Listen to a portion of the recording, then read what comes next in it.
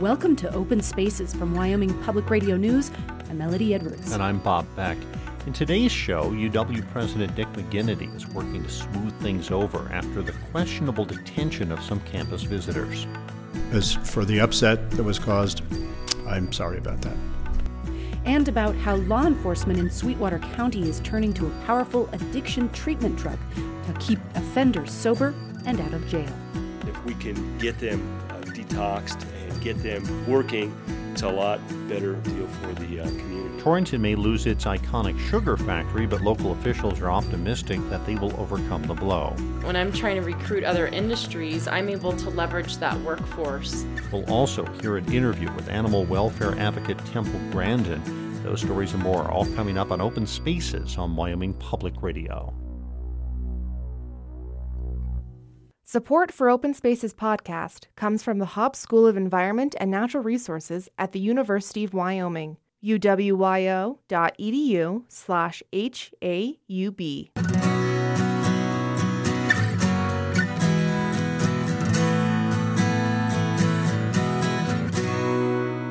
Welcome to Open Spaces from Wyoming Public Radio News. I'm Melody Edwards. And I'm Bob Beck. Back in September, 6 Native American high schoolers from the Wind River Reservation were detained by University of Wyoming police after a customer in the campus bookstore suspected one of the students of shoplifting.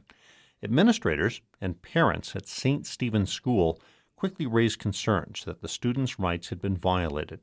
After weeks of back and forth, the incident and its handling remains a point of tension between Wyoming University and its Wind River Reservation.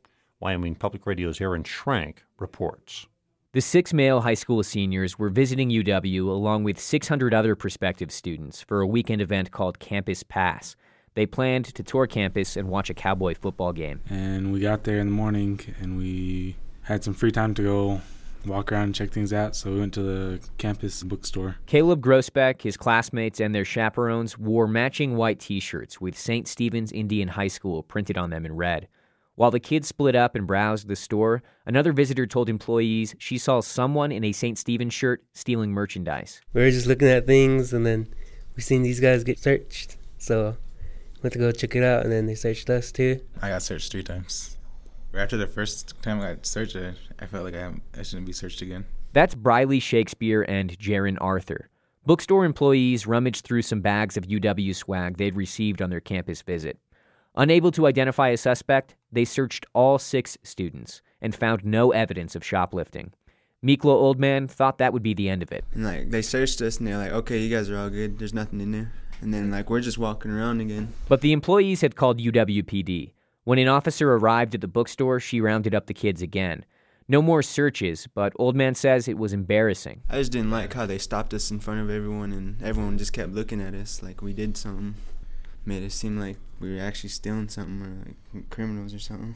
The officer then detained the students and chaperones in a conference room for about an hour. She took down the students' information, ran their names in a law enforcement database, and tried to call some of their parents. I just kept asking if we're in trouble, and they said no. So I just asked, why do you need my information? They just said it's policy or whatever. UWPD says it's policy to call the parents of any minors they make contact with, even if nobody's in trouble. The officer's report shows she made contact with one parent. Taylor Littleshield, who is 18, says that was his mom. She texted me right after and said, were you stealing? So I almost got in trouble for not stealing. So. From the initiation of this entire situation, what the students and their families were looking for was just for an apology. They felt offended. St. Stephen's High School principal Cheryl Myers wrote a letter to UW expressing concerns about the search and detention. One student's relative told university officials she believed racial profiling had occurred. UW investigated and 10 days after the incident released a report claiming there was no evidence of racial bias. Myers says the investigation missed the point. So I was anticipating a broader scope of looking and identifying whether the search was legitimized and the detention was legitimized, not necessarily whether it was racial profiling or discrimination. UWPD responded to only 3 other suspected shoplifting incidents at the campus bookstore in the past 12 months. None involved juveniles. Police Chief Mike Samp says bookstore employees followed protocols, And while his officer found no probable cause to cite anyone for anything, her detention of the students was by the book. Since some of these individuals were juveniles, we do make an attempt to contact parents just to explain the nature of that contact by law enforcement and alleviate any concerns that they might have. The officer that did get sent over to the bookstore to investigate that situation acted appropriately. She acted within policy, and there's certainly nothing improper about what she did. I am satisfied that there were no laws broken. UW President Dick McGinity has met with St. Stephen's administrators twice since the incident. There was not racial profiling. There was not violation of civil rights or state law, for that matter. Having said that, there were things that were done by the university or that happened in the bookstore that I would say, in hindsight, could have been handled somewhat better. And as for the upset that was caused, I'm sorry about that. McGinity says some of the policies at play here should be re-examined, like the multiple searches and the detaining kids for an hour with no evidence to call their parents. He said as much in a letter to Principal Cheryl Myers 1 month after the incident. McGinity says he wants to mend UW's relationship with the St. Stephen's students, all 6 of whom were looking to apply to UW. Would you still be considering UW? Yeah, I would. I would too. I'm still undecided. No. I'm undecided too. Well, I guess what's uncertain about UW for you guys after experiencing this thing at the bookstore? Being treated like that again. The St. Stephen's School Board is still reviewing President McGinity's letter, as well as bookstore surveillance footage, before responding. They next meet later this month. For Wyoming Public Radio, I'm Aaron Schrenk. Drug and alcohol abuse is a huge problem in Wyoming. The DUI rate here is double the national average, and adults and children get arrested for drug crimes at a significantly higher rate than the rest of the country. Jail time is expensive, and experts say by itself doesn't do much to address substance abuse issues. So law enforcement in Sweetwater County is trying something different. They're offering offenders a powerful but pricey addiction treatment drug. Wyoming Public Radio's Miles Bryan went to Sweetwater County and has this report. 26-year-old Cameron Largent lives with his mom in Rock Springs. Most afternoons, he's deep into the video game World of Warcraft. So my job is to run around and heal people that need healed. What level are you? I'm as high as you can get, which is 100. Largent has had a lot of time to level up recently. He's not drinking for the first time in years. By the time he was 16, he says he was drunk 4 nights a week. 18, I was drunk every single night. 19, 20 years old, I was just drinking all day, every day. Largent was in and out of jail for DUIs and a burglary charge and spent years in different kinds of treatment programs. It was while in jail a few months ago that Largent was selected to be part of a trial program using Vivitrol, a monthly shot that treats alcohol and opiate addiction. He got his first shot on his last day in jail about a month ago and says the effect was immediate. Before, if he heard someone open, say, a can of soda, the first thing that enters my brain is somebody's drinking a beer, and I want a beer. After the Vivitrol, things like that, triggers like that, they just didn't even enter my mind. You know, the craving isn't there. Now Largent is trying to get a job at a local coffee shop. Turnarounds like his are what has motivated law enforcement across the country to start offering Vivitrol in jails and drug courts.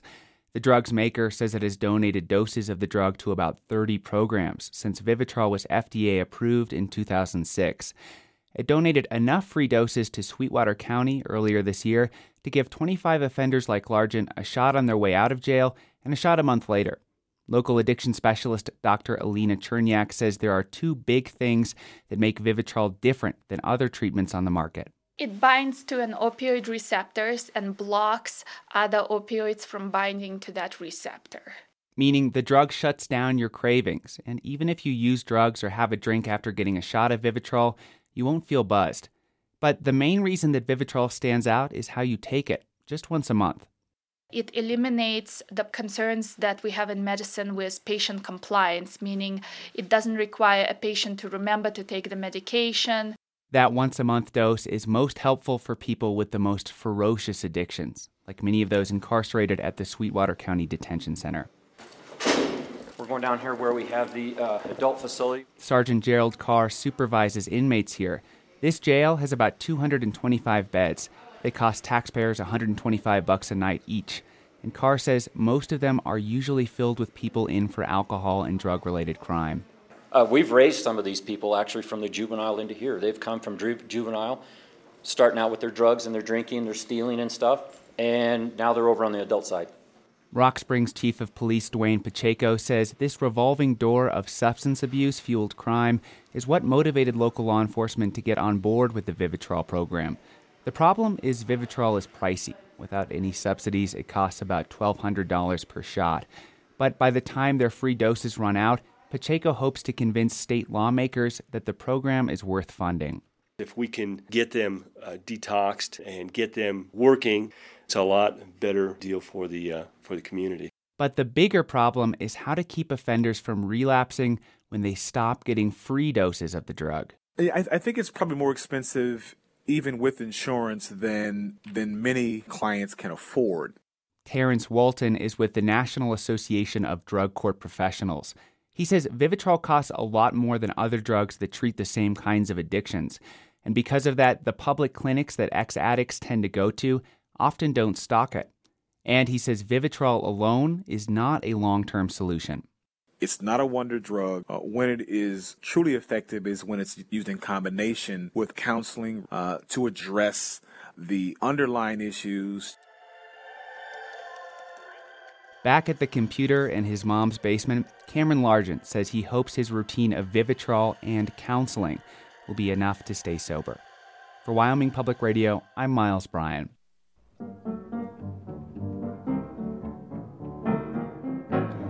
Coming up, we'll talk with Jeff O'Gara. He's the producer about a documentary involving former Vice President Dick Cheney.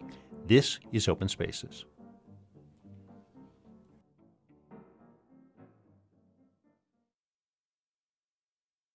Welcome back to Open Spaces. I'm Melody Edwards. And I'm Bob Beck. Next Friday, Wyoming PBS will air its long-awaited documentary called Dick Cheney, A Heartbeat Away. Producer Jeff O'Gara joins us and says the 2-year effort was interesting. I asked O'Gara about the challenge of doing a documentary about someone that most people have an opinion about.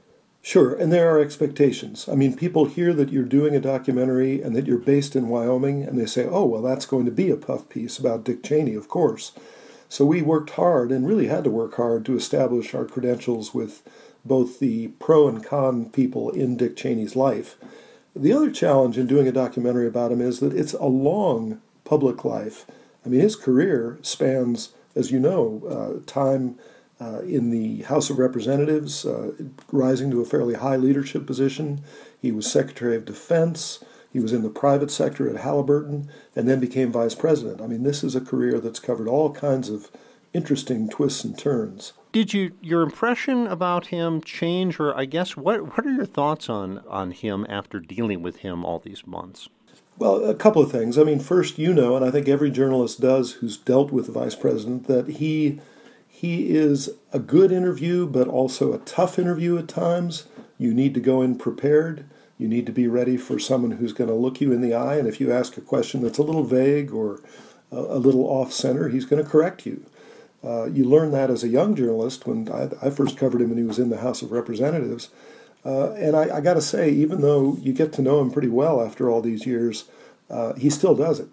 There was one point when I was interviewing him about his years in graduate school and the deferments he got. And I said, you know, this is something people wonder about when you become Secretary of Defense, that during the Vietnam War you got these draft deferments.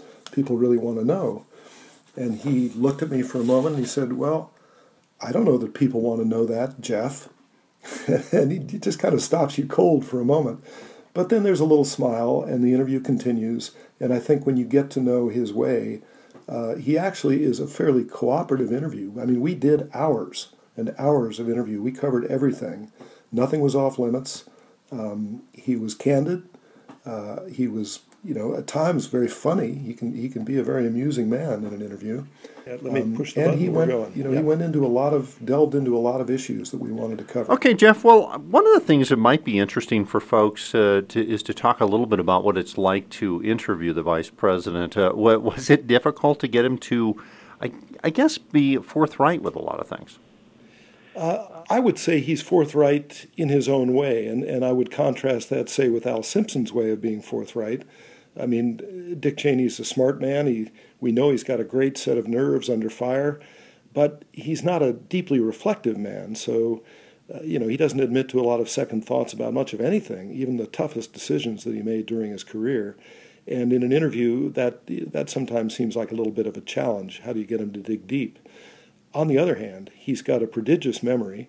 His memory for detail is extraordinary. And so when you talk about the events of a big historic event like 9/11, or you go way back and talk about, say, the Wyoming Wilderness Bill, he'll remember details that you wouldn't expect anybody after all these years to still have fresh in their head. So in that sense, he's a very good interview, in the sense of getting him to sort of bare his soul and dig deep into the dark corners. I think you have to go to Al Simpson for that.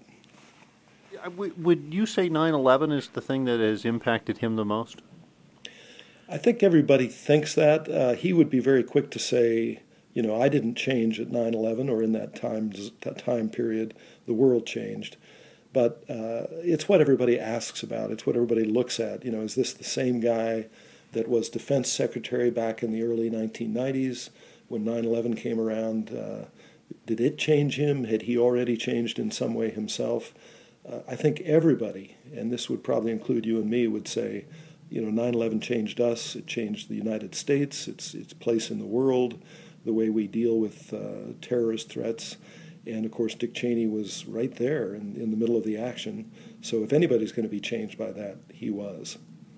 He was at the White House. There were reports that there was a plane coming for the White House. And, that this is a famous story where they took him into a bunker. But you had a chance to visit with him about that. Tell us about that conversation. Well, it was really interesting because you think you're working over a well-worn patch of information here. Everybody's written about 9/11. There are books and books about it, lots of stories told. And then you're talking to the vice president and you learn something you didn't know before, and this is a good example.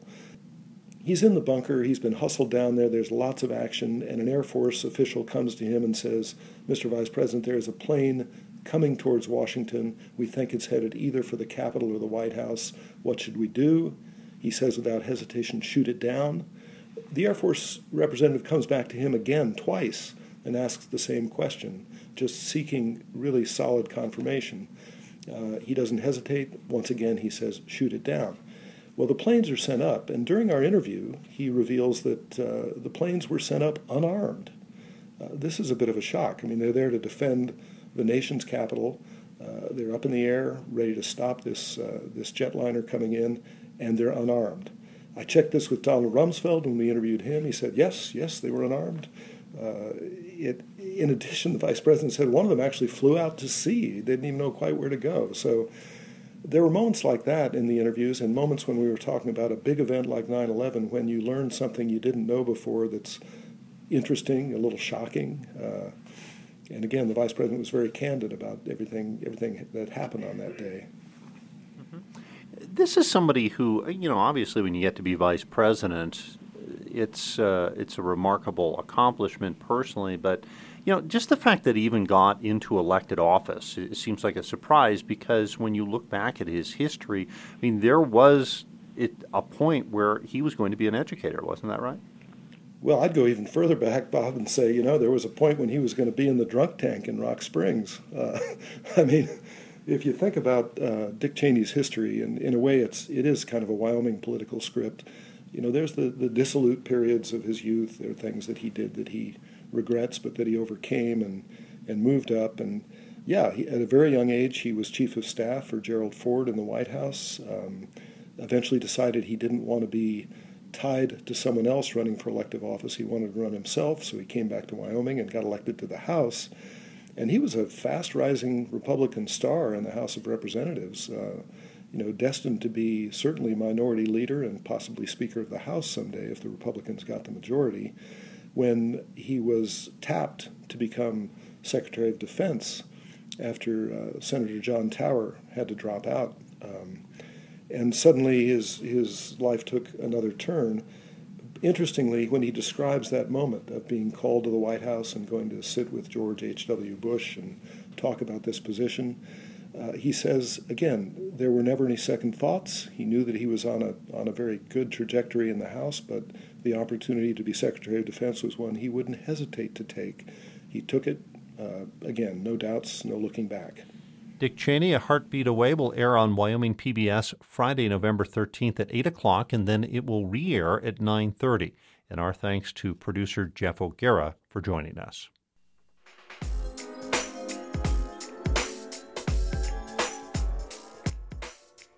In the next segment, we'll talk to Temple Grandin and visit the city of Torrington, where 2 major employers are shutting down. This is Open Spaces.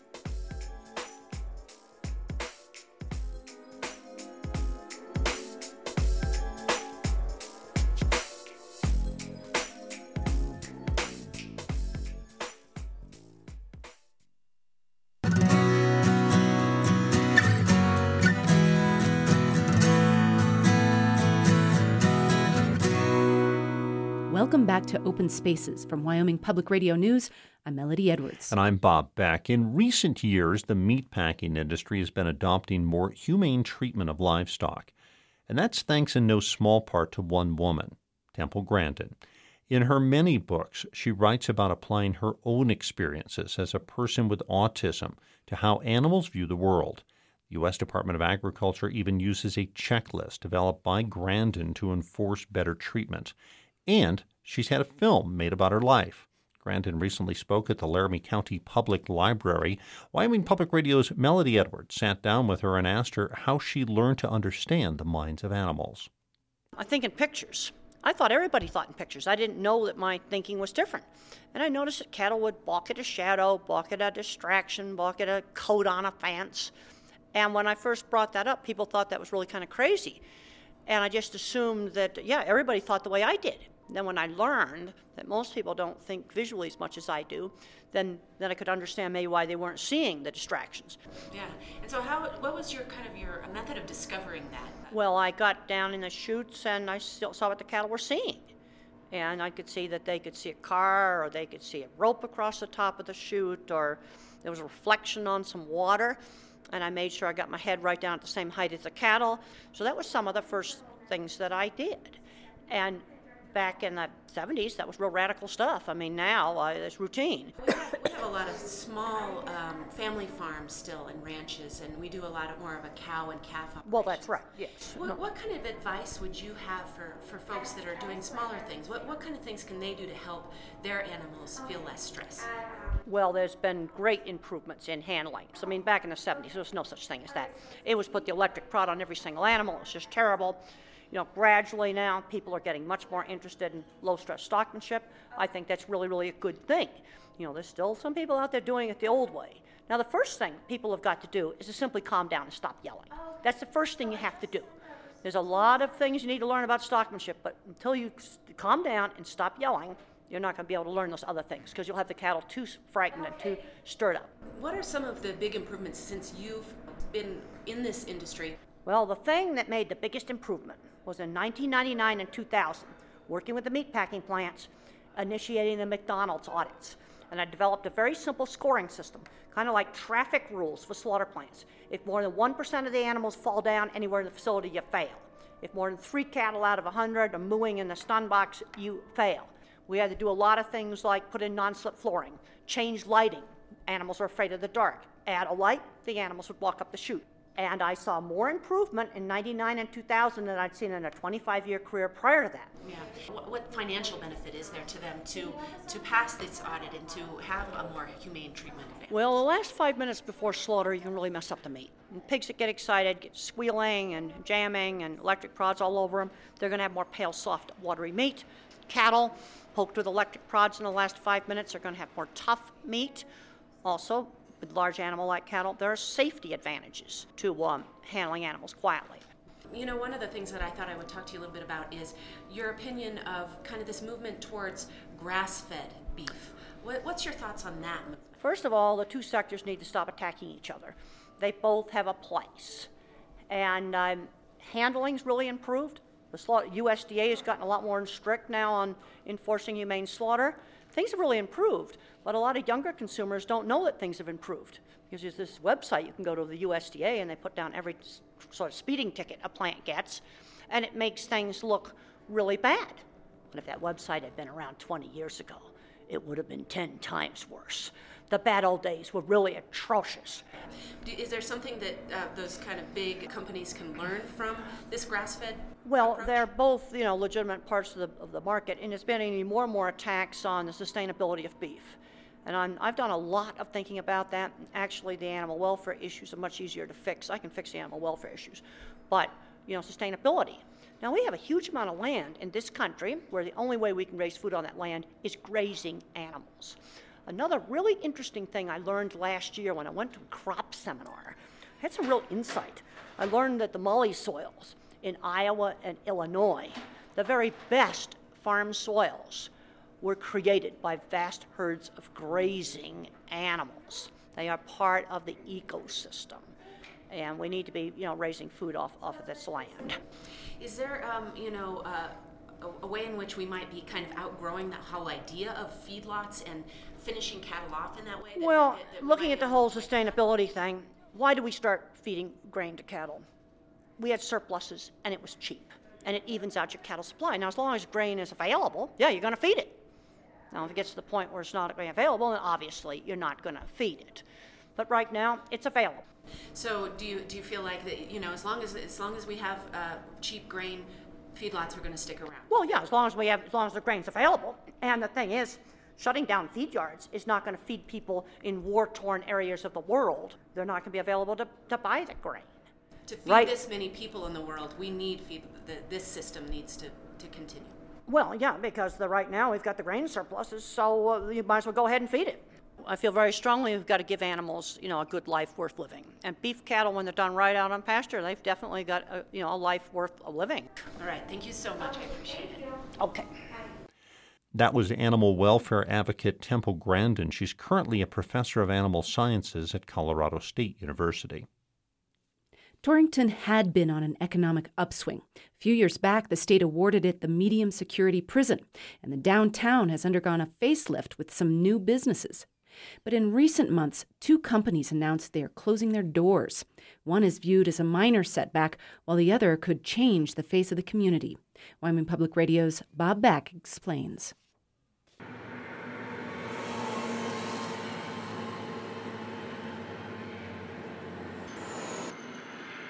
When you drive north into Torrington on Highway 85, you see an iconic place.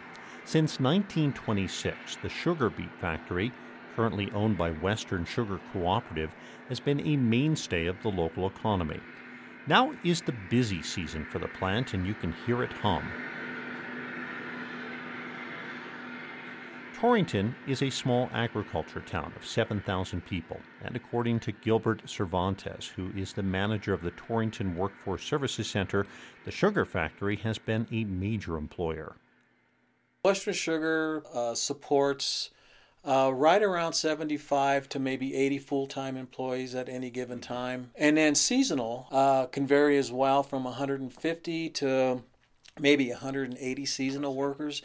But those jobs are in jeopardy after Western Sugar announced it was shutting down its Torrington operation in the next couple of years, with plans to expand facilities in Nebraska and Colorado.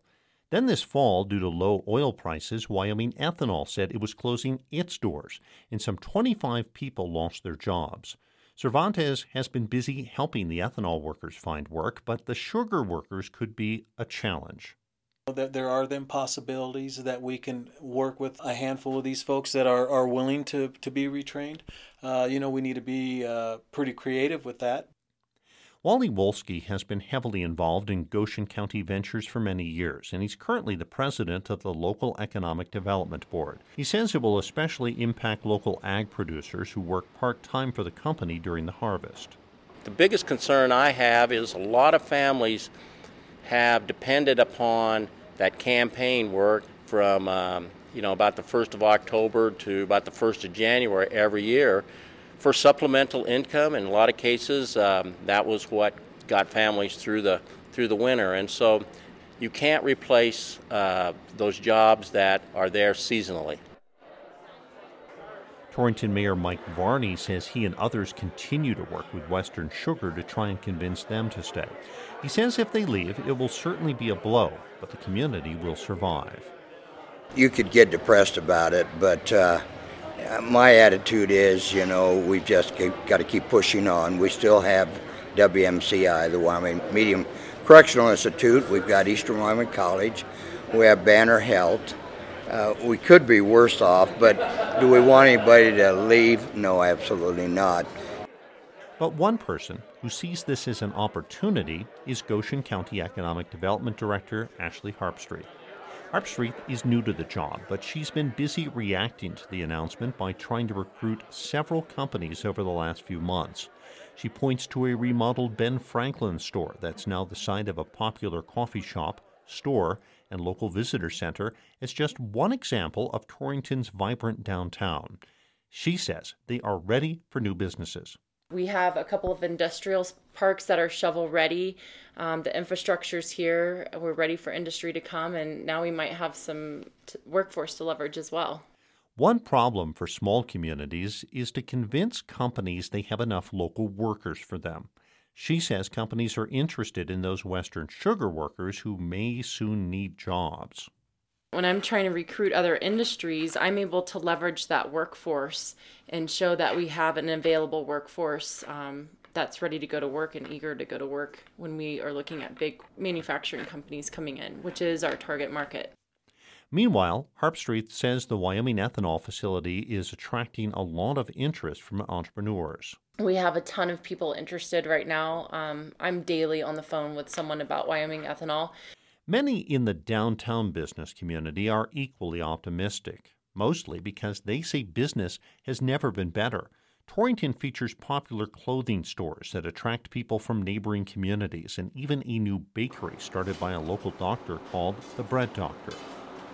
Owner Esden Flukiger thoughtfully prepares his goods and says everything will be okay. That's going to happen. This place is seen. But I don't think the prison is going anywhere.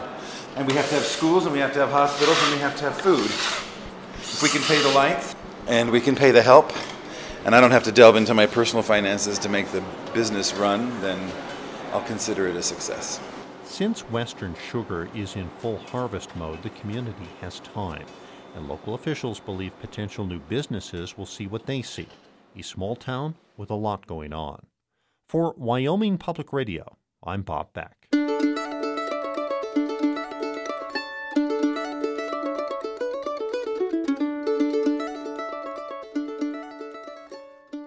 If the entire Greenland ice cap were to melt, scientists predict sea levels would rise more than 20 feet.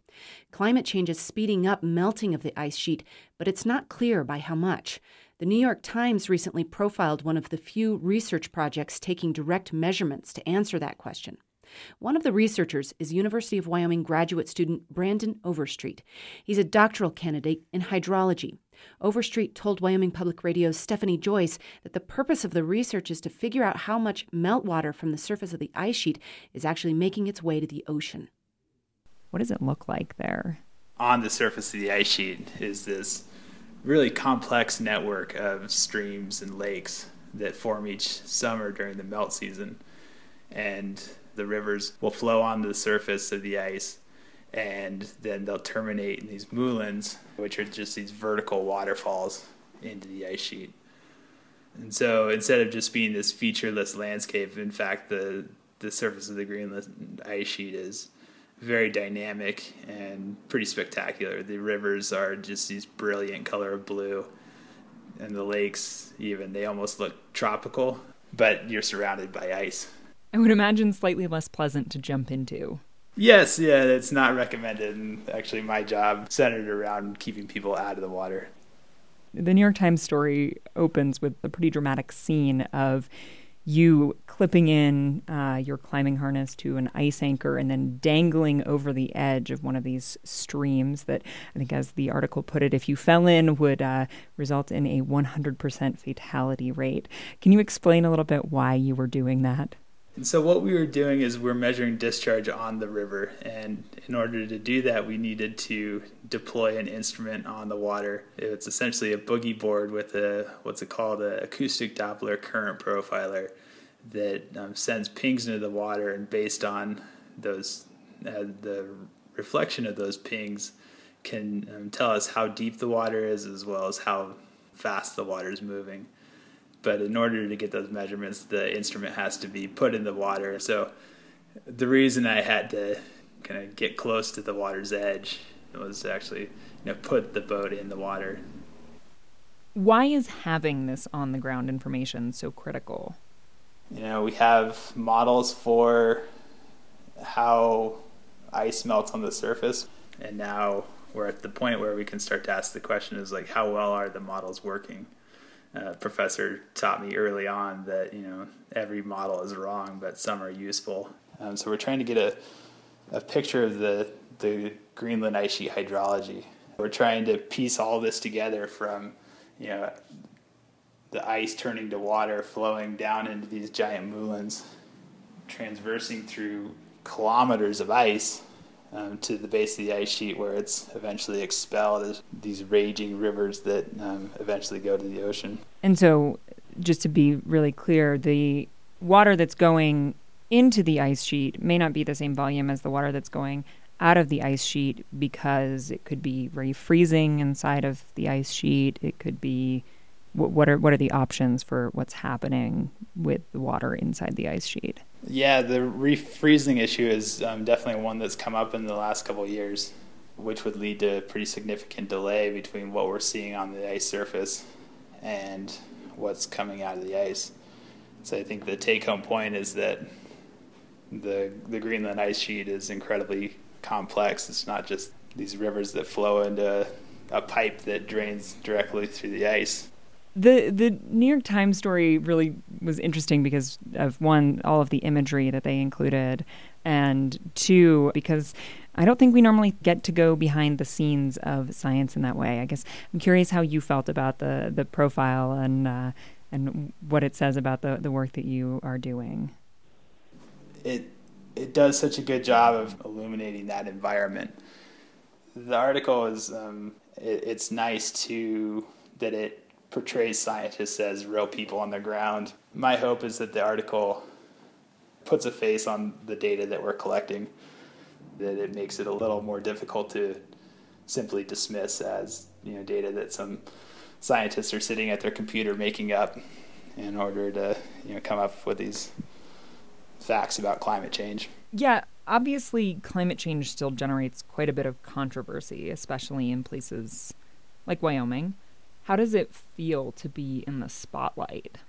Yeah, it's interesting for me to be kind of thrust into the forefront of the question of climate change, because I'm a river scientist and I'm not used to working in such, hot topic areas. And the data that we're collecting, it's showing that Greenland is changing much more rapidly than it ever has. And I think these types of studies are absolutely critical for not only understanding what to expect, but being able to prepare for those changes. I really appreciate you taking the time to speak with me. Hey, it was great talking with you.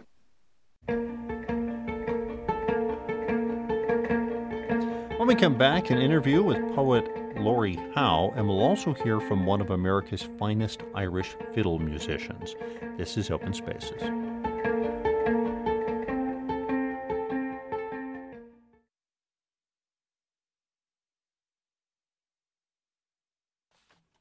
Welcome back to Open Spaces. I'm Bob Beck. And I'm Melody Edwards. We're now joined by Laramie author Lori Howe. Her new book, Cloudshade, Poems of the High Plains, is due out on November 18th. Poems from Cloudshade have been nominated for a Pushcart Award, and the collection itself has been nominated for several First Book Awards. She begins our conversation by reading one of her poems called On the Ice. On the ice, dusk crosses slender blue wrists over the lake. Fishermen with augers and bright jackets haul away fish huts weathered as silver mines from the Sierra Madres. Clouds of fogged breath lace around the men as they load pickup beds with full ice boxes. Inside them, sleek, scaled bodies, yet breathing, twine together, delaying death with their fiercest heat. Taillights recede, disappear. The lake reclaims its hush, begins to speak, in night voice, whale tongue, and we slide out onto the pebbled islet of ice, cold coming through our thickest socks and boots. We wait, silent, hearing with our feet the seething of ultramarine blood, the twitching of bones, rumbles of omens and restless spirits. The ice stretches and heaves, cracking like gunshot, and beneath that, glints and gleamings of sound like whales calling across the darkness. And we, small minutes of soft flesh and clacking teeth, stand perfectly still, as though we might translate this tectonic music into some hoped-for message from a generous God. The book is called Cloud Shade. It's poems of the high plains. Needless to say, your inspiration is this area. Did you consciously say, I'm going to do a book of poems about this area? No, it wasn't a conscious choice, more of a sort of ingrained or embedded longing. I think we write poems about the things that we long for and the things that we love. And I've lived in Laramie here on the High Plains for almost 20 years now, and it's gotten in my blood. Would you like to read another one for us? Sure, thanks. Winter Archipelago, Vitavu. Mindless of time, these few last mammoths stood still until their stories turned to salt, written in heat and water on the inside of their igneous skins, before they hardened, immortal. In softer seasons, humans come, fragile, bright, and tiny as beetles, to try themselves against the placid stone. In winter's quiet, footed by untouched drifts and beaver dams closed up tight against the cold, Vitavu gazes out across the plains, a fine gauze of blowing snow, softening the world back to an ancient sea, lost to all but these elephant islands and their long memories of water. It's a place you've been to many times, and so will you bring all of those experiences maybe into one poem? It's hard to imagine being able to bring all of those experiences into one poem. I think that poems are really the story of a moment. Mm-hmm. A snapshot. Mm-hmm. Would you like to close with a poem? Sure, thanks. En route to my father's funeral. En route to my father's funeral, I leave the interstate for a probable future of map wrestling in the weak dome light. And the Kansas moon stands up to look at me. Silvered against it, I feel a stray atom from when we were all still fish twitch inside my bones. All highways head straight across Kansas, long, quiet stretches, the darkened arches of roofs. I imagine the people asleep in their beds, and they wrap their blankets tight inside me, turning over, breathing deep. At a pale crossroads, in an open shop 2 floors up, a welder works into the night. His arc is lonesome in the cool air, gobbets of fire like unformed angels falling. As a child, I watched this same mercurial rain from my father's shop. Strange hobby, I'd thought, for the silent man who shared my own eyes, my own wrists. Not knowing his fire would buy my clothes and shoes come autumn. In the rearview mirror, I arch to see the last drops leap away. Strange, I tell the sleeping Kansans, this aching, this longing for a life I swear I never loved. Lori Howe, always a pleasure. Thank you. Thank you, Bob. Cloud Shade is available on her website, lorihoweauthor.com, and via several bookstores in the area. Lori will also be appearing at Legends Bookstore in Cody on Sunday, November 15th at 1:30, and be teaching a poetry workshop in Jackson at the Center for the Arts on December 5th. Washington State-based fiddler Randall Bays is considered one of America's best players of Irish traditional music. He came to prominence in the 1990s, playing with celebrated Irish fiddler Martin Hayes, and since then, Bays has cemented his own reputation as a master of the style. Randall Bays will be teaching and performing in Laramie on Sunday. As he told Wyoming Public Radio's Micah Schweitzer, the first time he experienced Irish music, the bug bit him hard. When I went to my first Irish session, I was just blown away, and just the energy of it and the atmosphere, but mainly the music itself. At the time, Randall Bays was exploring the classical guitar, but he set it aside for his new passion, the Irish fiddle. So I didn't touch the guitar for years, lots of years. I was all fiddle. And then I got involved with Martin Hayes, the fiddle player. We got to be friends, and he asked me to play guitar on a recording for him, so I did that and kind of applied the classical guitar right-hand technique to the open tuning called dadgad.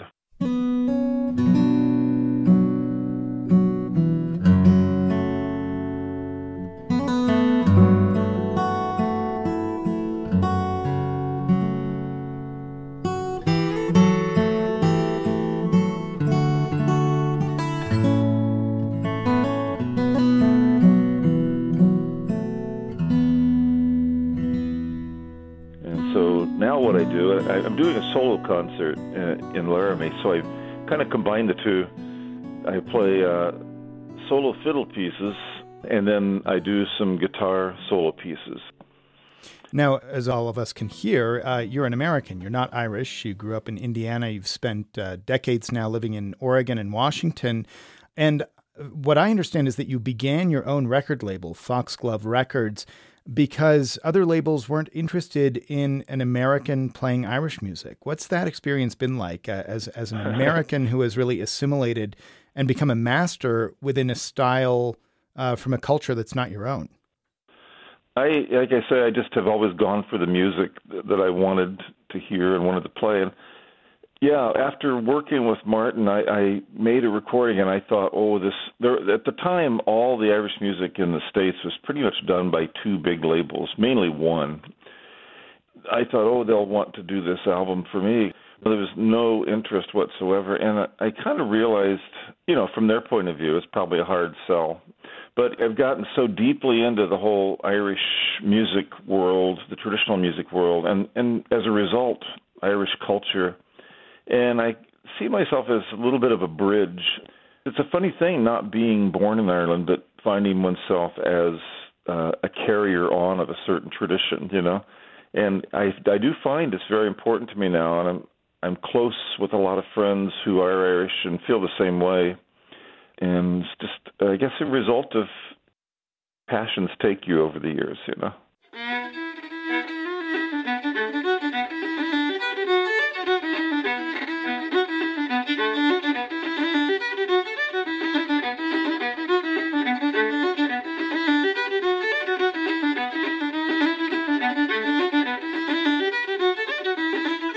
Along with recording and performing, teaching is central for Randall Bays. In addition to his performance in Laramie, he's also offering an afternoon workshop for acoustic musicians. I feel like there's a certain kind of person who can kind of grab it and understand what's brilliant about it. And those are the people I am playing for and teaching to for the most part. It doesn't work the same way some of the larger forms of pop music work, like high volume can ruin it. A really heavy bass and rhythm kind of a thing can ruin it.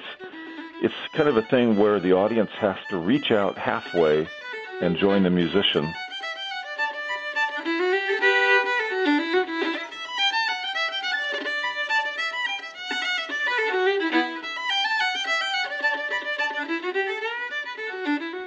So let me ask you about your concert that you're playing Sunday evening.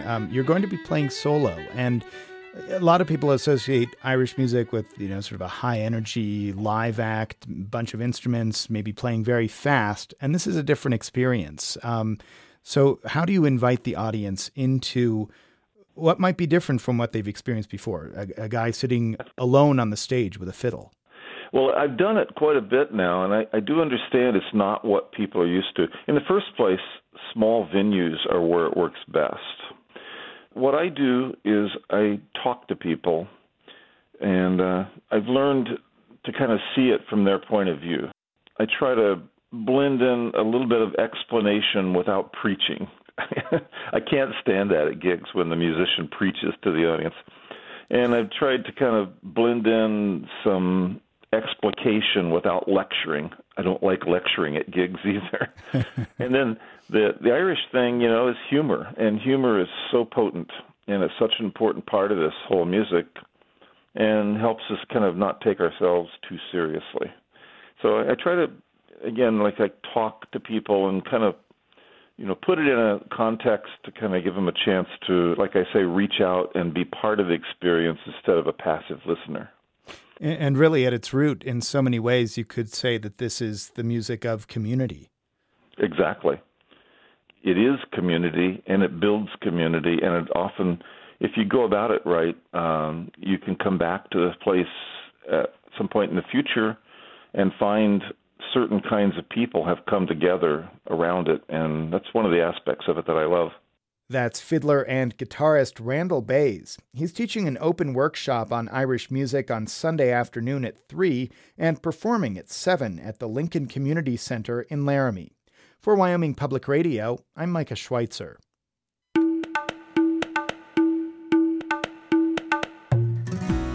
We hope you enjoyed listening to this episode of Open Spaces. You can hear it again on our website at wyomingpublicmedia.org. You can also let us know what you thought of our stories or send us ideas for more. Anna Rader is our web editor. We also invite you to become a fan of the Wyoming Public Radio News Facebook page, and you can follow all of our reporters on Twitter. You can find me at Melody Edwards 3. Open Spaces is a production of Wyoming Public Radio News.